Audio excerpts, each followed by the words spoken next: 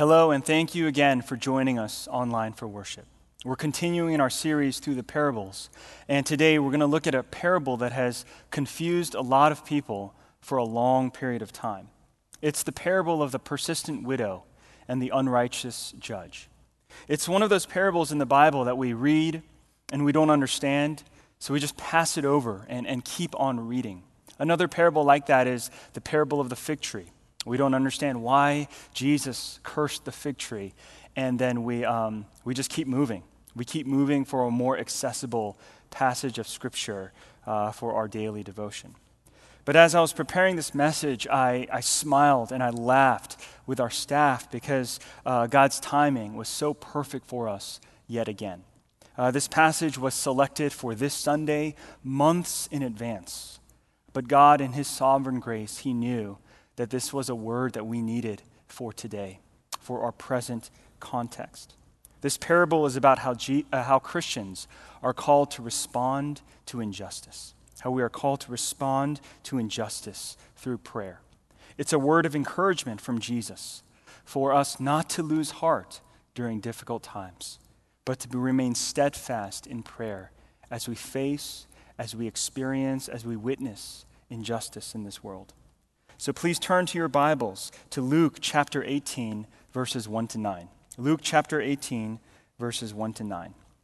I'll be reading from the ESV, and may God bless the reading of His holy and inspired word.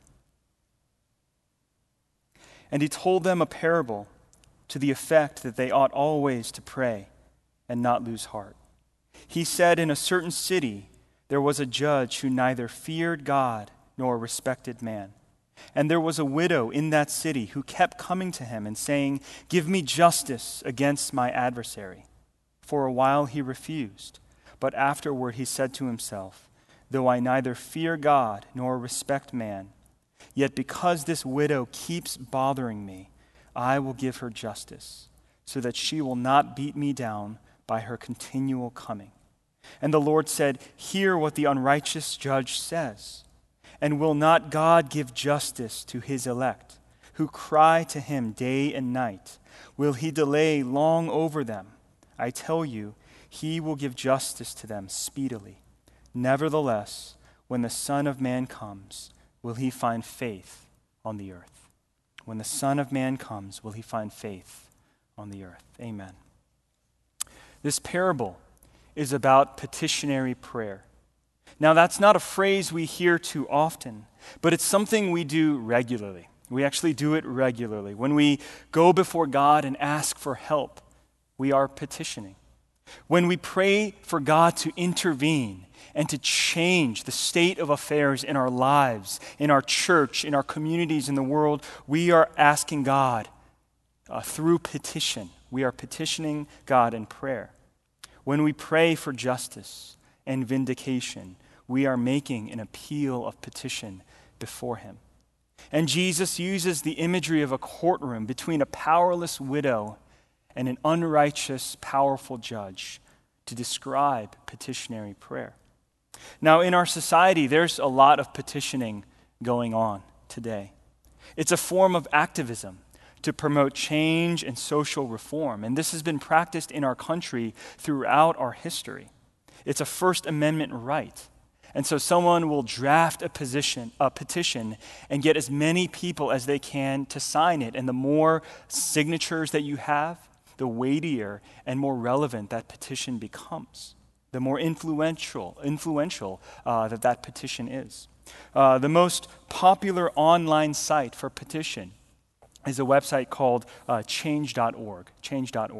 And as I was scrolling through the site, there were countless petitions for justice. Justice for Breonna Taylor. Justice for Ahmaud Arbery. Justice for George Floyd. And there were millions upon millions of signatures for these petitions. There were also a lot of petitions regarding education. Regarding education. So students and families were petitioning their schools, their districts, their particular schools to change their grading policies in light of COVID-19.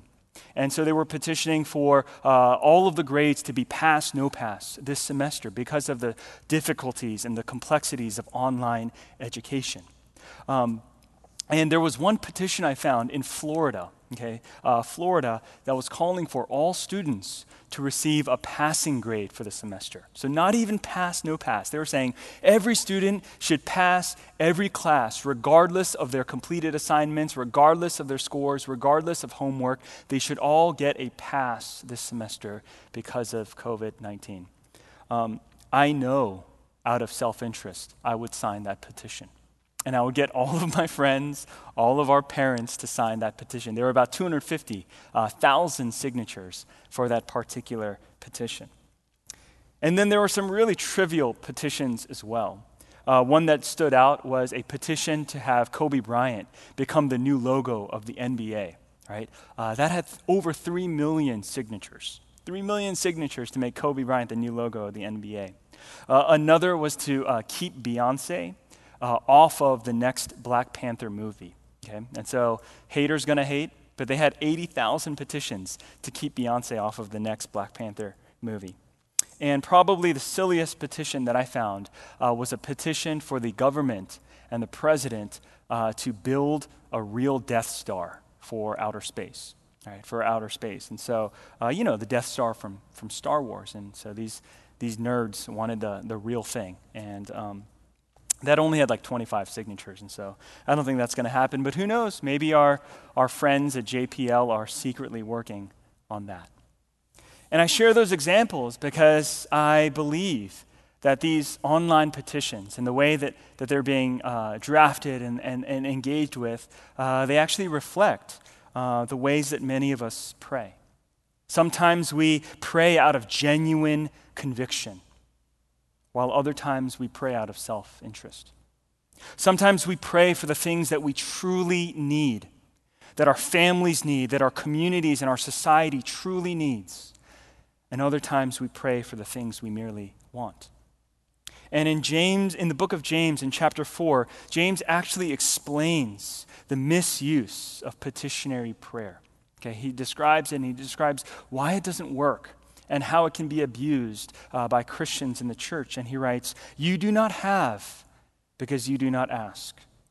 And you ask and do not receive because you ask wrongly to spend it on your passions." You ask wrongly to spend it on your passions. What if these verses are true? What if one of the main reasons we lack justice in our world is because Christians are not praying for it? What if we are praying, but we are doing it wrongly? We are wasting our breath out of selfish ambition and selfish passion. Whether our petitions and our priorities are more aligned with a specific tribe or specific group rather than considering the heart of God and the truth of God for his people and for this world. Brothers and sisters, prayer is powerful. It is powerful. It is a weapon. And in the face of injustice, Jesus is calling his people to pray and not lose heart. So today, as we unpack this parable, I want us to consider three things. First, the nature of petitionary prayer. Second, the expression of it. And finally, its power. So the nature, the expression, and then the power of petitionary prayer. Now, in verse 1, Jesus gives us the reason why he gives the disciples this parable. And he says very plainly, he wants them to pray continually and not lose heart.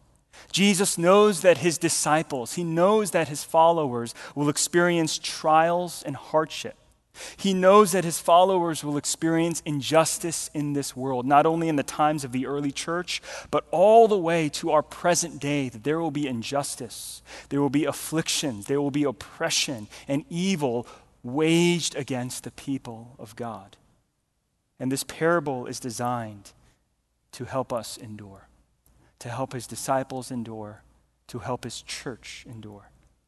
He begins with a description of a judge who neither feared God nor respected man. This was a sign of the judge's wickedness. Okay? This is a true sign that this judge was not qualified to be a judge over God's people. In 2 Chronicles 19, verse 7, we actually have a description of a righteous judge, of the characteristics of what a judge should have. Now then, let the fear of the Lord be upon you. Be careful what you do, for there is no injustice with the Lord our God, or partiality, or taking bribes. This was how Jehoshaphat, the king over Israel at that time, was to select judges. Men who feared the Lord. Men who knew that they would be accountable before a just God. Men who showed no partiality and would not take bribes. But the judge that Jesus describes in this parable was not up to par, did not live up to the standards, but this was the judge in power. This was the judge in power over this widow, over God's people. And then after that, Jesus describes a widow. A widow was one of the most vulnerable classes of people in the ancient world. And the fact that she goes alone before the judge day after day shows that she didn't have the resources to bribe the judge. That she didn't have even a man in her family, a man in her life to represent her or to advocate for her. She had to go alone. And we don't know the details of the case. We don't know what her adversary has done against her, but we know that she is asking for justice, that she has been wronged, that she has been hurt and disadvantaged or wounded, and she is asking for justice before this judge. But the judge refuses her. He dismisses her case. And instead of just returning home in defeat, this widow goes back and pleads her case again, and he casts her out again, and back and forth, day after day, there is this exchange of this widow pleading and petitioning for justice, and the judge saying no, no, no, until finally he relents, and he actually explains why. He says, "Yet because this widow keeps bothering me, I will give her justice so that she will not beat me down by her continual coming." The widow has won. Not because the judge had a change of heart. Not because the judge became more godly or more righteous or understood his calling. He said it himself. He still didn't fear God. He still didn't respect men. But the widow won because she wore him out. She kept persisting in her pursuit of justice. And the judge finally just tapped out. He'd had enough. He didn't want to see her again, and so he gave her justice. In the New York Times, there was a story of an elderly Korean woman who lived in a small town about 100 miles outside of Seoul. And in her old age, she made it a personal goal to get her driver's license. She had never had one. She'd never been able to drive a car. And in her 60s, she realized she wanted to get her driver's license. She always envied people who could drive. But here was a problem. This elderly woman, she was illiterate, and she was uneducated. And so she kept failing the written portion of the test over and over again. Finally, after 960 attempts, she passed and got her driver's license. 959 times she failed her written driver's license test. And on the 960th test, she passed. After 700 attempts, this grandma actually became a national story. Word about her spread, and she had a whole country rooting for her. But even then, she failed another 265 times, or 259 times. And when she finally passed her driver's license exam, Kia, the auto company, they gifted her a free car in congratulations. The whole town was elated. Korea was just putting her on a pedestal as a symbol of grit and determination and persistence, and saying that is the Korean spirit. That's how our country has flourished and survived and gotten to where we are. It's an amazing story. And certainly there are times when persistence and hard work pays off. But that is actually not Jesus' point in this story. He's not saying, pray, pray, pray, and you'll finally get your way.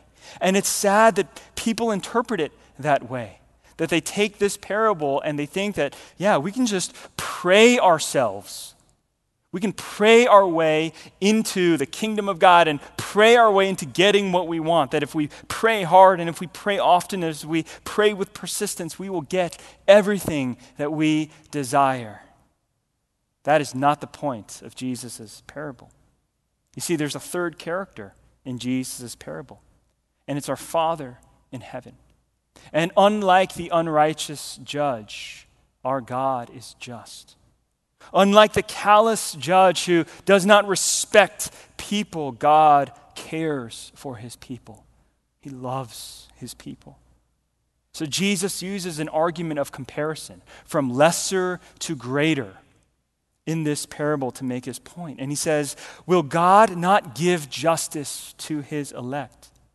If even an unrighteous judge will finally give a widow, a powerless widow justice, how much more will a just, a good, a gracious God give to his beloved people? That's the argument that Jesus is making. You see, church, the nature of petitionary prayer, it's focused on making an appeal to a just God in light of an unjust world. The focus is upon God and who he is. And it's making our prayers and our petitions and our appeals before a just God in light of an unjust world.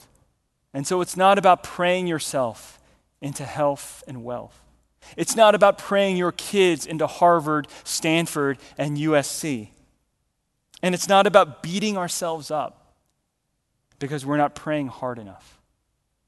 Or feeling guilty because we're not praying with enough fervency or sincerity or regularity. Many of us have guilt-ridden prayer lives for the wrong reasons. Petitionary prayer is about praying the kingdom of God to break in, praying that the kingdom of God would break into the kingdom of this world. David Wells, a professor at Gordon Conwell Theological Seminary, he wrote an amazing article on this parable and petitionary prayer. And I just want to share a quote with you from that article. Petitionary prayer is in essence rebellion. Rebellion against the world in its fallenness, the absolute and undying refusal to accept as normal what is pervasively abnormal. As such, it is itself an expression of the unbridgeable chasm that separates good from evil. The declaration that evil is not a variation on good, but its antithesis. Okay. Petitionary prayer happens when you and I refuse to accept the status quo. When we refuse to strike a truce with all that is wrong with the world. When we refuse to ignore injustice, but rather speak out against it, rather rebel against it. I want to share one more quote from David's article, as if I'm friends with him, David, yeah. He writes, but we have lost our anger. We've lost our anger both at the level of social witness and before God in prayer. Fortunately, God has not lost his. For the wrath of God is his opposition to what is wrong. Friends, have you lost your anger? Have you lost your zeal? Yes, we've prayed for change, but with no different a tone than we pray for the well-being of our friends and family. With no different a heart or a posture than we might pray for our food before we eat it. Have we lost our anger, our zeal, our holy and righteous indignation with this world before a holy God? This is how we are to express petitionary prayer, though. With a holy anger when we see and experience injustice.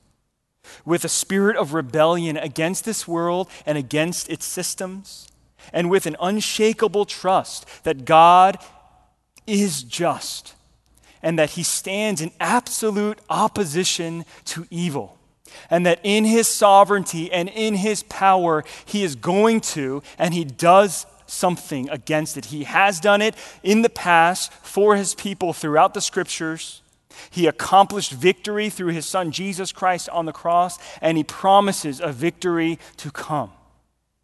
We must have this unshakable trust in the person of God and in the promises of God. We express petitionary prayer without losing heart as we cry out to our God day and night. We must express this heart and passion of prayer with faith, knowing that our God is just and he will surely, absolutely grant justice for his people. Now, I've been talking to a lot of people from all sides regarding the things that have been going on in our country, regarding race injustice, protesting and rioting, white privilege, systemic injustice, police reform, etc., and etc. I'm texting people late into the night. My wife Alice is annoyed. She's like, "Get off your phone." But I'm like, "This is important. My thumbs are getting sore. My phone is getting hot in my hands." And through all of these, this dialogue, and all of the things that I'm reading online and the books that I'm researching, I understand that everyone has different takes. I understand that everyone has different opinions and perspectives on the issues, okay? I've seen that, and I'm trying to empathize and see things from all these different perspectives. But there is one thing that everyone agrees upon, and it's that we have serious problems in the world, okay? Nobody is dismissive of the fact that our world is broken and that we are in the midst of one of the most difficult and divided times that we've ever seen in our personal lifetimes, okay? In our personal lifetimes. Racism is real. Whether it is primarily personal or corporate, racism is real. Injustice and inequity is rampant. It is plaguing our society. People are hurting and filled with hate and anger and self-righteousness.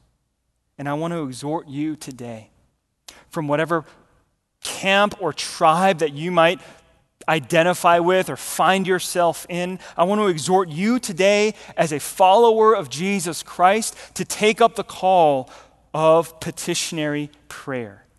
You see, if you believe that the fundamental issue undergirding the suffering of our black community is systemic injustice and systemic racism, then pray. Then pray. Petition our God like the widow petitioned that unrighteous judge. Refuse to accept the evils in our society. Refuse to accept the status quo. Pray for our leaders. Pray for our peacekeepers. Pray for our protectors and our law enforcement. Pray and intercede on their behalf.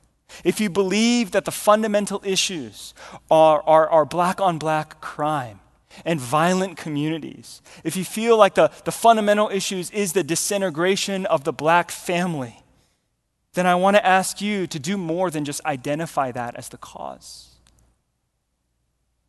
I want to ask you to take up the call to pray, to petition on their behalf, to pray and intercede that God would bring peace to violent communities, to petition our God for the restoration of families, of black families in underprivileged areas, to not only pray for your children, but to pray for their children, to not only pray for your household, but their households.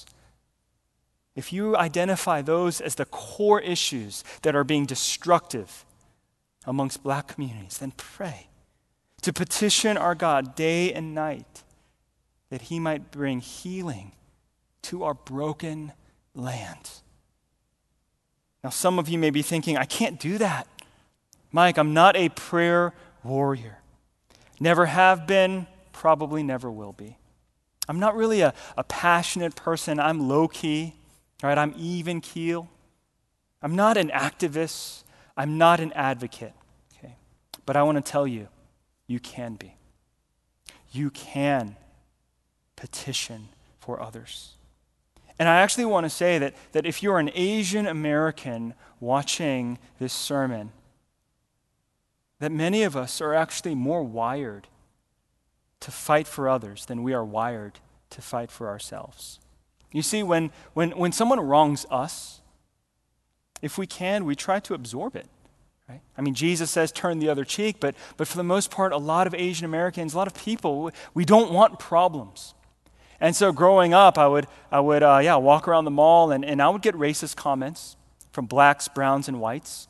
But I never wanted to fight, and granted, because I'm, 5'7", and anyways, so I'd probably lose. But I didn't issue any complaints with my school or teachers when my nickname in junior high was Chinko.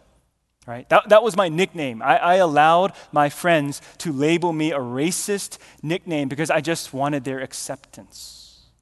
But you know who wouldn't have accepted that if they had known? My parents. My parents would not have tolerated that. For me to walk around my school and have all of my white friends say, "Hey, Chinko, what's up? Hey, Chinko, do you want to hang out?" That would not be okay. That was okay for me, but that was not okay. That would not be okay for my parents. You see, when someone wrongs us, we are willing to absorb it. Culturally, if you're Asian, we're raised to be rule followers. We respect hierarchy. We ourselves don't levy complaints to our deans, to our bosses. We're tentative about going to HR in our workplaces. If you're an immigrant, you know how to keep your head down and assimilate to a dominant culture. We know that adage, the nail that sticks out gets hammered down. But, when your children are wronged, you're not okay with it. When your children are wronged, you're not okay with it. That tiger mom is going to come out, and you will fight on their behalf. I've seen it. I've heard stories of moms, of Korean American moms, advocating regularly, passionately, on behalf of their children to receive equal opportunities in their school systems. Young adults, college students, you may be able to absorb wrong, but how would you react? How have you reacted when your parents have been wronged? When your parents have been wounded? When your parents have been oppressed or hurt? You're angered. You are angered, and that is not okay with you, and so you become an advocate. You will go and find a lawyer on your parents' behalf. You will make that police report and file it on their behalf because you know that is not okay. When your friends are hurt, you will stand up for them and you will demand justice. And so this is kind of our Asian American experience. We might be willing to absorb, but on behalf of others, we will fight. We will advocate. And this is actually one of the great strengths that come from coming from a collectivist society. We empathize with others. We deeply share in the suffering of others. We don't just treat people or family members as individuals or community members as individuals. We say our people, our church, our community. Right? Brothers and sisters, I believe that the way forward for the Asian American church, for us to truly be salt and light, not only to one another as fellow Asian Americans in this small little tribe, but to really be salt and light to our local community, to the city of Los Angeles, and to the world, is to love others as we love ourselves, to love others as we love our children, to love others as we love our own parents, to see the white, black, and brown communities in our country not as categories of them, but as categories of ours. Why? Because we are all made in the image of God. As fellow image bearers of God, we are called to have a sense of responsibility, a sense of duty and care and concern and love for them. And if we can begin to do that, if we can begin to see white, black, and brown communities as our people, born and made in the image of God, then perhaps we can pray. Perhaps we can advocate. Perhaps we can love them. in a way that reflects the love of Jesus. Let me close with our final point, the power of petitionary prayer. And the power of petitionary prayer lies in not the people who pray. It doesn't lie in us who pray, but in the one who hears. Okay? The power of petitionary prayer, it lies in the one who hears. Friends, all of God's promises are yes and amen in Jesus Christ. And this includes God's promises to grant justice on behalf of his people. My friend Eugene Park, who pastors up in Silicon Valley, he wrote a great article for the Gospel Coalition titled Prayer as Activism. Prayer is activism. It's a form of activism. And I want to share one quote that really impacted me. He said this. He said, "Our apathy about prayer and our rush to do justice in any number of other ways rather than pray may uncover not a disbelief in prayer itself, but a failure to see God as judge." Our failure to see God as judge. A failure for us to trust that vengeance is the Lord's. A failure to trust that God will surely grant justice for his people. And the way that God will enact justice for his people in our world is through the establishment of his kingdom. The kingdom of God, it is his reign, it's his rule over his people and in his world. The kingdom of God was inaugurated in the life and ministry of Jesus Christ. It is present and active in the world today through the church and through his people. And it will be consummated, it will be fulfilled when Jesus Christ returns. And this return, this coming kingdom, it will come like a thief in the night. Brothers and sisters, the kingdom of God is a gift for us.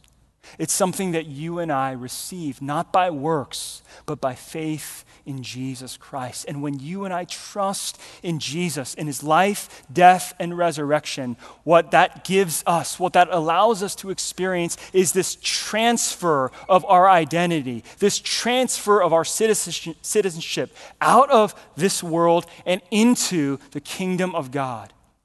No longer will we reign over our lives. No longer will this world or the rulers of this world reign over us, but instead, when you and I receive the kingdom of heaven, the kingdom of Jesus, he becomes our king. He becomes our righteous Lord. And that is such good news. Friends, if you have not experienced this, the reign of Jesus in your life, I want to encourage you to receive it today. Right now. If you realize that you lording over your own life has done you no good. If you realize that trusting in the leaders of our cities, our state, and in our nation, that has done you no good, and you are looking for a better leader, a better king, a greater Lord, would you consider Jesus, the King of Kings and Lord of Lords? He is good. He is mighty. And he is a king who laid down his life for you. He took your place on the cross.